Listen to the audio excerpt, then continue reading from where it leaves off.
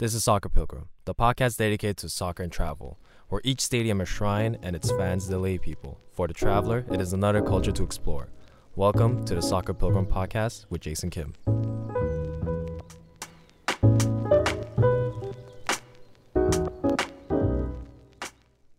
Hello everyone, welcome back to Soccer Pilgrim. I'm your host Jason Kim, and this season, or in season 2 of Soccer Pilgrim, I will talk about travel and my experience in particular with playing soccer abroad or watching soccer abroad, but not as a professional, obviously, just as like a traveler. But I wanted to spend some time this season to talk about, I guess, the connection between the religious sentiment and religious feeling and soccer and how it might make someone play soccer feel. It might sound like a stretch to you, but please just hear me out. As someone who spent, his academic career, whatever academic career that I have, is, what I've done is establish pop culture and religion. Where do we see religion proliferate in pop culture, or similar sentiments, or if not similar overlaps? And the more time I spent studying religion, whether that's Christianity, Islam, Judaism, Buddhism, what have you, or even cults, I'm realizing that sports and religion have a lot in common. What I mean is there's a lot of similarities in terms of feeling, a sense of purpose, a sense of why am I doing this? Why do I keep doing this? Everyone looks forward to it throughout the week.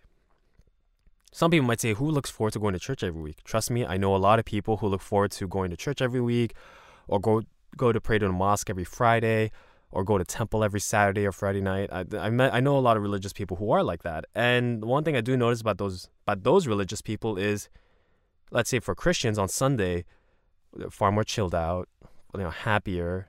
They're just excited. It's almost as if they're in the moment. They're just happy about life, And those truly devout people who go to church, they find that space to release and let go and ask for forgiveness, or even forgive others in their own hearts. And in a lot of ways, soccer does that similarly. I mean, you're not going to soccer to have some crazy religious spiritual experience. It's not as if every time you score a goal, you convert to a new religion or anything like that. But there is the feeling of soccer that is exhilarating, euphoric, and that's all you want to do all day, every day. That's a real feeling. I think the younger generation now, or even my generation, we felt that with video games. The first time we played video games, we've all been like, how do I make this my entire life? And then when you grow up, you realize that, okay, I can either make this into a job, or this will be just one of my favorite hobbies to do. So again, how does this all tie into soccer? And that's what I want to do, is really dig into the emotional aspect of it. Why is it soccer, even baseball? Why is it about these two sports that make grown men cry? That just play in front of thousands of people, and then whether they lose or win, they cry. A lot of people would say, well, that's a cultural thing. Europeans are very open with their emotions, but it's true. But in a lot of ways, I feel it's only in soccer you'd see this. Perhaps you wouldn't see it in any, not just in soccer, but in sports. And why is that? So I suppose briefly, this episode, I do want to give you an idea of at least the emotional aspect for soccer fans and soccer players, and what is it about this game that attracts us to it. The game is easy, the game is fun, it's straightforward, but it gives you something, and sometimes it's kind of hard to put your finger on it. There's a lot of rational explanations we can go through, saying, physical activity, it creates all these chemicals in your brain that makes you feel happy. You're getting out there because your body needs to be exercised X amount of times a day. And when you do that, you feel like a better person, a happier person. And it's true, all that you find in soccer. And that's why people love soccer, because they're subconsciously doing that to themselves, which is great. And the same thing in religion, I suppose. So that medical explanation should be enough. It's like, well, that's it. That's why people love soccer, because it makes them feel good, happy, and so on and so forth. But why watch it then? Some people say, well, watching it is entertainment. It's like watching a film or playing video games. So how I'm going to break down this episode is going to be completely my opinion and how I see things, obviously. And then I'll supplement that with my conversations with friends who do play soccer, or from interviews, or interviews from pro players or other people on, let's say, influencers on YouTube who are soccer influencers, and what their opinions are. I'm going to start with a story. I shared the story in the other podcasts on Jay Kim's Topic, or On Topic with Jason Kim, on the first episode. The first season was on soccer. And for those who haven't listened to that podcast, I encourage you to go check that out as well. That's the podcast that I started with. It's sort of my side project that I like to do. But in that episode, I talked about why I love soccer. So in 2002, the World Cup came to Korea and Japan, and they were both the host nations. And I was born in 92, so I was like 10 years old at this time. And I remember my dad, just a few months leading up to World Cup, my dad would be telling me about the 2002 World Cup. And this is the first time I ever heard my dad talk about soccer. There was a World Cup in 98 when France won, but I didn't even know that happened or wasn't aware of it. Now I'm 10, a little more conscious, if you will. And my dad was excited about it. And he'd tell me that, oh, it's in Korea, it's finally in Korea, this and that. He was like, I'm actually going to go to Korea, because he had to go to Korea for some business thing. And he said he couldn't go to a game, but he was just happy to be in Seoul when the games were happening, because he told me that the vibe of the city was completely different. Everyone's festive, everyone's happy. That was perhaps the best time to go visit Korea as a tourist, because that was when the country's doors were the most open. That's what my dad told me. My other friend Ho Young tells me that he was in Korea at the time during the 2002 World Cup, and he just told me what he remembered was it was a party every day. It was a festival every day. And I remember, Korea is a country of hard work.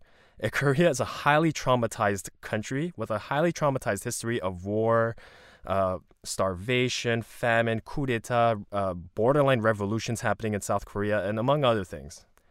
World Cup's happening. Korea makes it to the semifinal. They were knocked out by Germany, and then they lost the third place match against Turkey. And apparently Turkey was going through like a golden age of soccer. And so was Korea. But even if Korea won fourth, no one was upset. Everyone was incredibly happy. Every Korean was happy to see our country, this country that only but 50 years ago was considered one of the poorest countries in the world. And now it is an economic powerhouse, making it the semifinal of the World Cup and hosting the World Cup without a hitch. Granted, there may have been a little bit of, what is the word? Corruption. Yes, there was a little bit of corruption. Some people, especially the Italians, think that the Korean FA bribed the coaches, the refs. And I thought they were just being racist, but now seeing how FIFA does business, I don't think they're racist anymore. I think they have a point, the Italians. But then again, when Italians say things, they, anyway, take a grain of salt.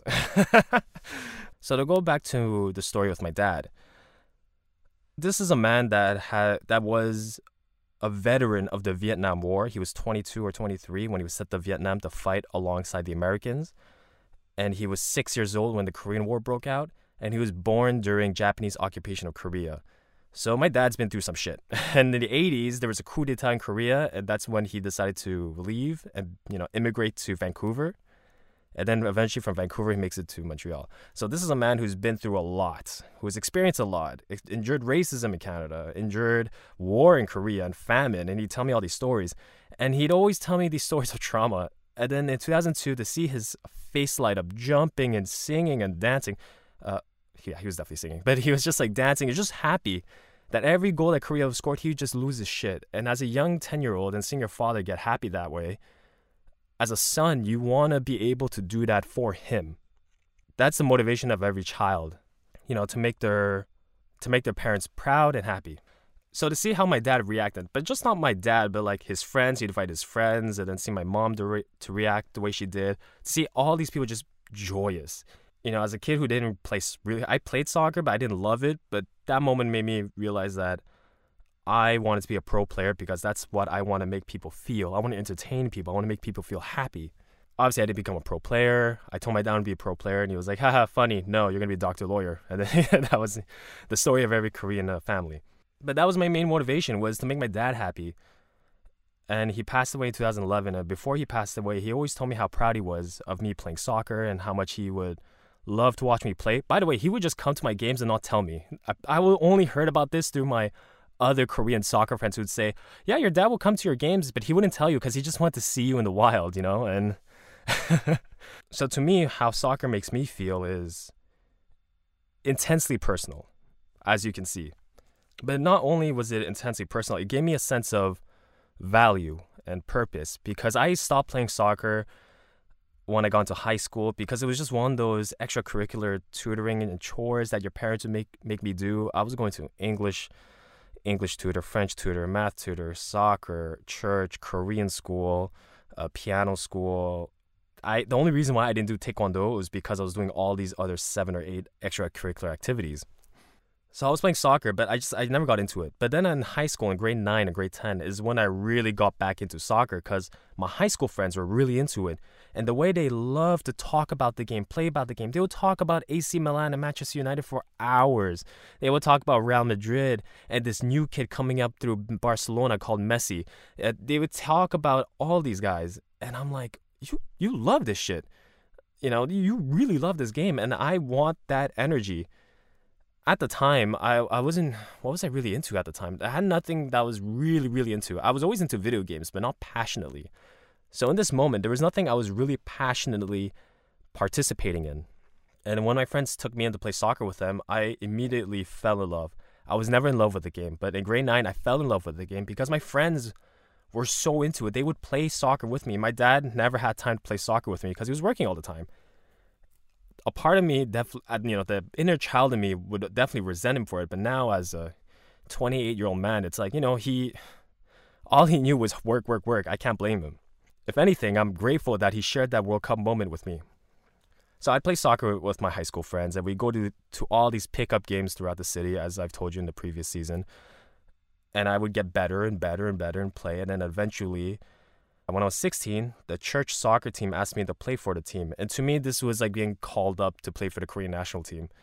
It's so small, but success has various levels, And to me, this was the first level of being a serious soccer player. I'm like, yes, okay, they want me on the team. It's all amateur. I still had this fantasy that maybe I'll play for Real Madrid, but it's all a fantasy. I didn't take that seriously. And to be honest, if I had took that dream seriously, who knows where I would have gone.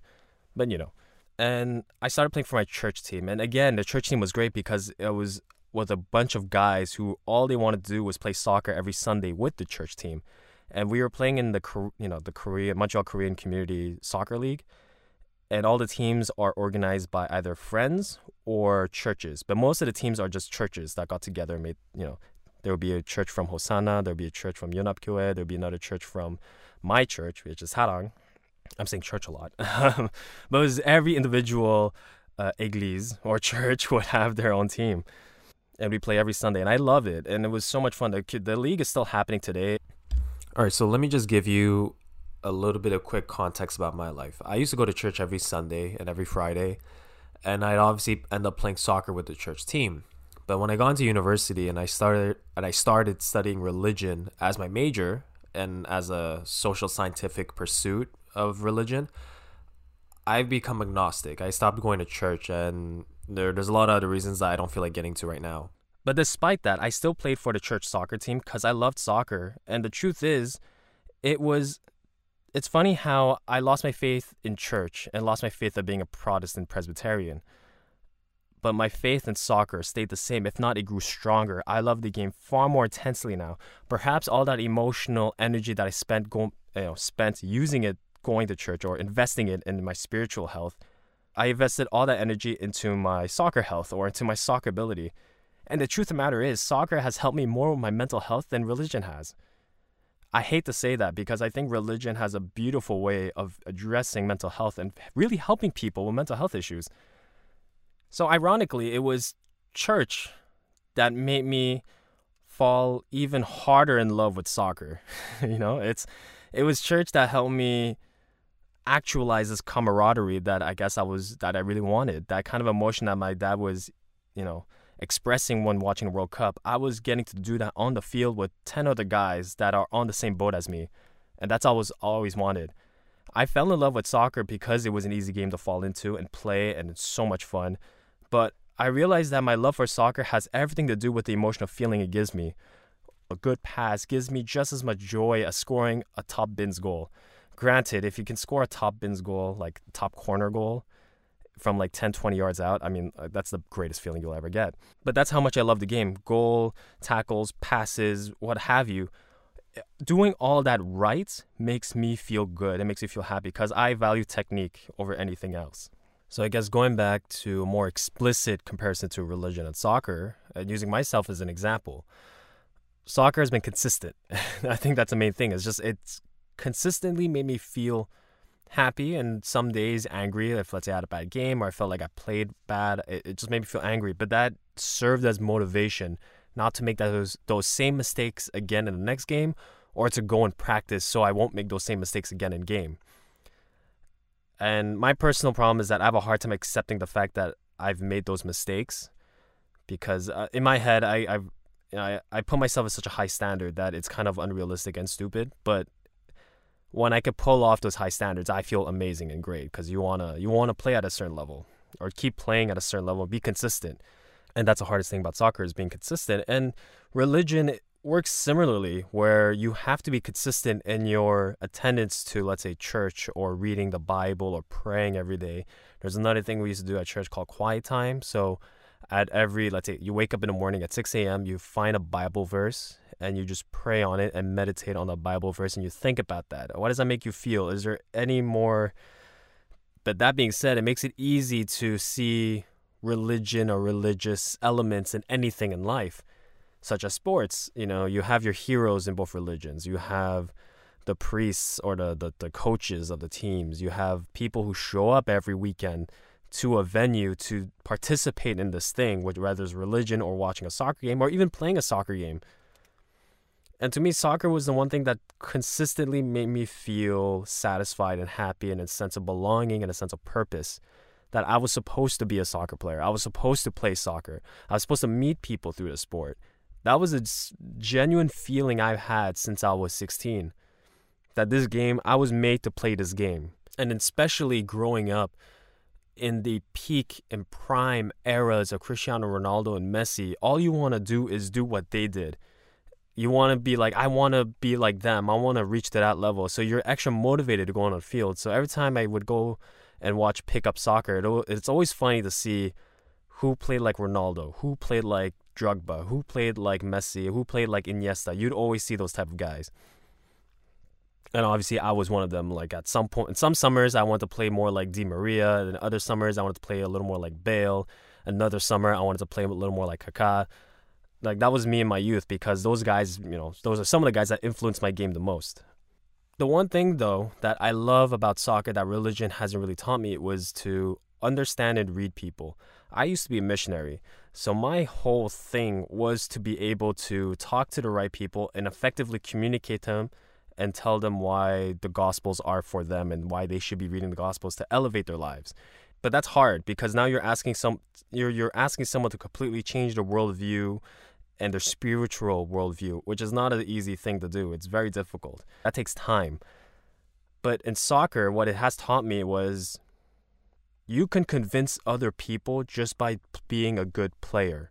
At pickup games, everyone's constantly judging each other, looking at them like, oh, this guy looks like shit. This guy looks good. Oh, look what he's wearing. That's happening at pickup games all the time. And the way to earn your respect and convince people that you are good enough is to get on the field and play. If you're not good enough, fine, come back and keep working at it. That's the way to prove yourself to other people. Not trying to go over and verbally convince them and say like, I am the best player because I could do this, and I could convince you verbally and show you like videos, let's say. In soccer, they don't care. It's the now. What do you have to show me now? How are you good now? And maybe that's why it's that mentality that makes me so upset, because I feel like I have to be good all the time, which is sometimes an unnecessary pressure. But anyway, just have fun at the end of the day. I mean, that's a given. But in soccer, you could generalize all Brazilians play very attacking flair football, but that doesn't mean all Brazilians play that way. So that's why soccer is beautiful, because you have to constantly prove yourself on the field and say, this is the kind of player that I am, this is the kind of player I could provide to you, to your team, and this is what I could do for you. I'm convincing you by work, by demonstration. And sometimes I have a hard time with compliments, because I always want to be complimented on my work as opposed to my appearance or whatever, Whereas soccer, it's controversial, but in a fun way. Or the only reason why soccer will ever get controversial if, let's say, you support the wrong club. But even at that, it just becomes really friendly banter. Unless that guy's like a crazy hardcore fan, then, that gets violent. Those people exist, but you often find them in Europe and in South America, perhaps even in Africa. But the one thing that soccer has taught me is that, unlike being a missionary, where you need to learn the local languages and customs and culture and all that, a lot of missionaries don't do that, by the way, but I do that because I want to be good at what I do. And with soccer, you don't need a language. That's the beautiful thing about the game. It's so everywhere in the world that you just got to show up and say, can I play? And even if you don't speak the same language, just the gesture of saying, can I play or participate, it will translate. People understand, oh, I think this guy wants to play with us. And again, even at that culture where you don't speak the language, if you are good, they will resonate with you. They will, it'll be endearing. And sometimes you don't even have to be good. You just have to be fun to play with. So I was, in 2012, I went to Kenya, and I went on a volunteer trip. And I realized that when I got to Kenya and with the organization I signed up with, I realized, oh, this is volunteerism, but it's a little more complicated. I initially went because I wanted to go work or help in a refugee camp in Kenya or an IDP camp, internally displaced people's camp.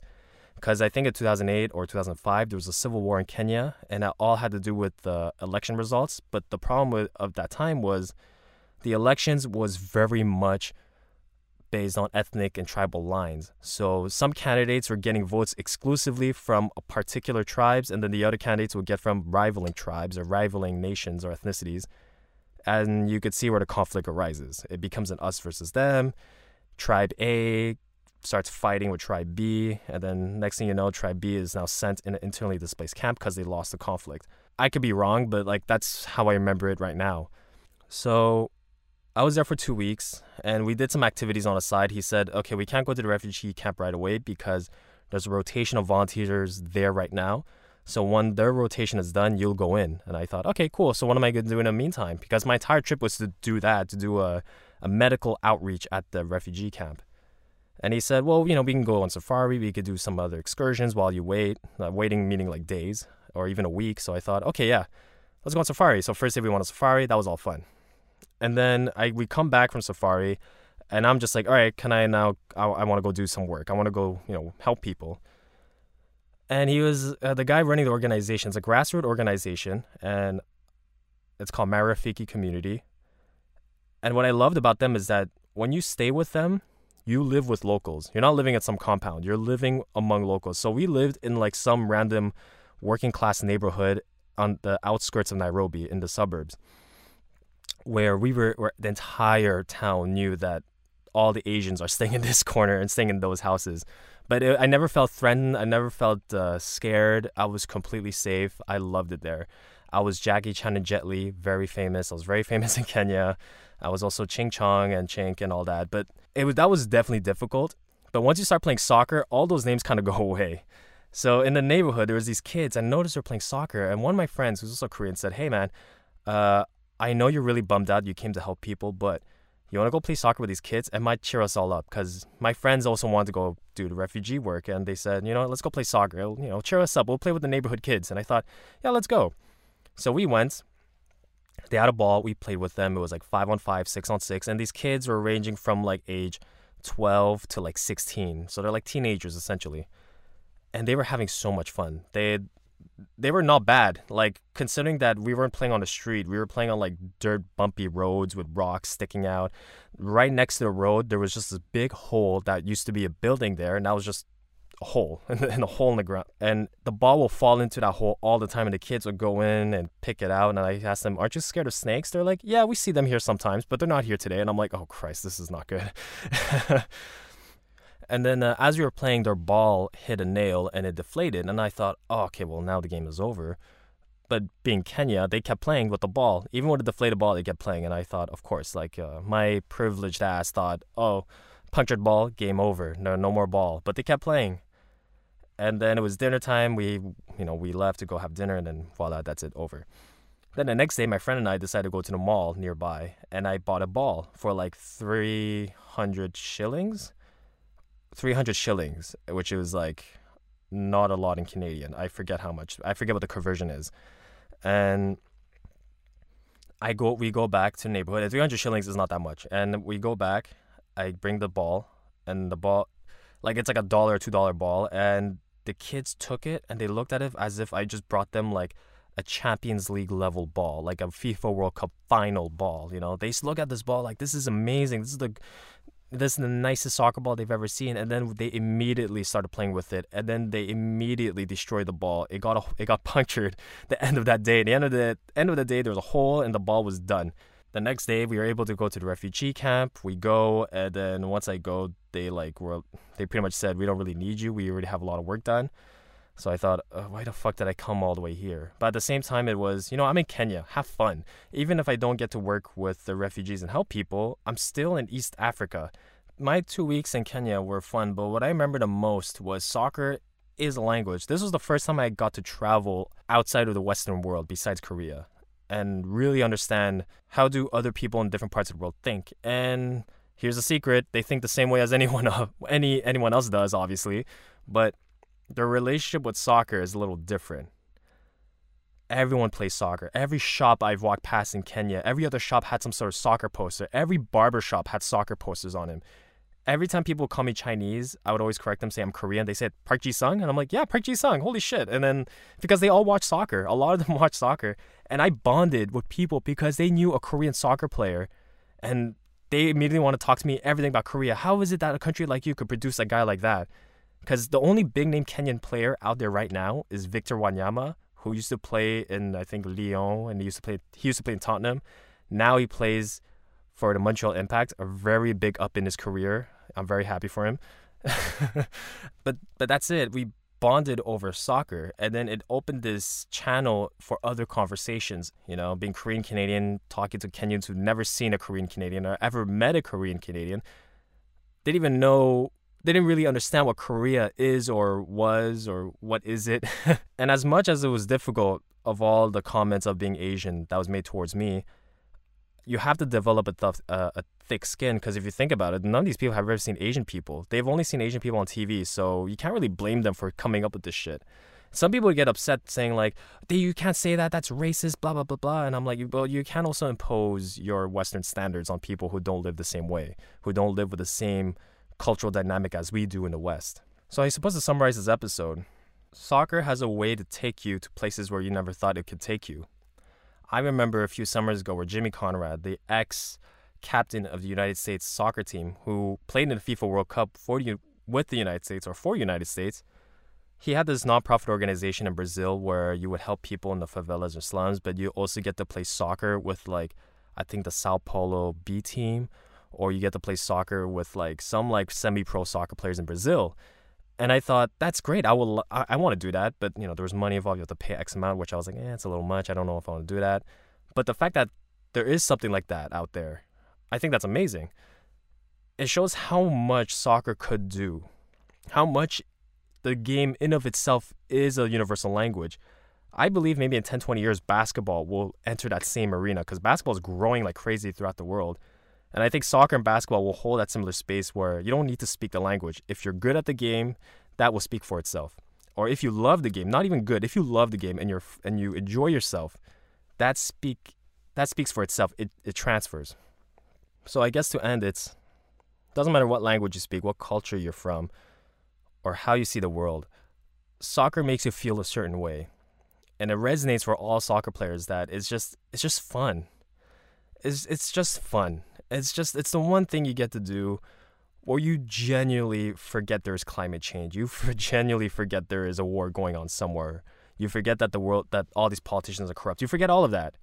Because all that matters is the dudes on the pitch and that ball and putting the ball in the net. That's what one of my coaches used to say, put the ball in the net. Thank you, coach. Again, so if you are a soccer player and you do love to travel, and you see people playing pickup, ask to join, ask to participate, take that extra step and say, hey, can I play with you guys? And just see what it's like to play. Because I was in Brussels and I saw people playing pickup soccer. They were just fucking around. They weren't playing a real game.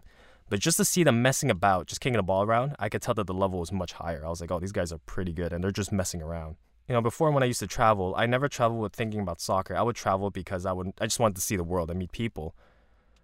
But the more I reflect back on my relationship with soccer and travel, soccer always has a way to find me in these travels. I ended up going to a West Ham game in London because I was like, why not? You're going to be in London. Why not catch a Premier League game? When I was in the south of Italy, I was invited to go play soccer with some people, five-a-side soccer, but I couldn't go because I had all these excursions planned, which I regret. I wish I played soccer in Italy with Italians. That would have been amazing. And sometimes, even if you're Canadian, and sometimes people who come from soccer countries say, oh, well, Canadians aren't good at soccer. That's the best thing to happen to you because they have low expectations, and that's when you wreck them. That's that's what you want. But anyway, all this to say, this has been a very personal episode, obviously, but I had to make it personal if you want to understand how soccer makes me feel. As a matter of fact, the more I think about it, I don't think I went deep enough. But I at least want to give you a taste, give you an understanding what soccer might feel to someone like anyone. In this case, me. How does it make me feel? And honestly, it's the greatest antidepressant that I've ever had. Soccer is the greatest antidepressant and the greatest drug. And there's nothing better I can ask for. So if there is a soccer god, thank you. But otherwise, to the regular god, thank you. So for all those who've listened to this episode, I thank you. I'm very grateful and I'm humbled that you listened to this much of my voice. And I'll see you in the next episode. So my name is Jason Kim, and this is Soccer Pilgrim. Thank you.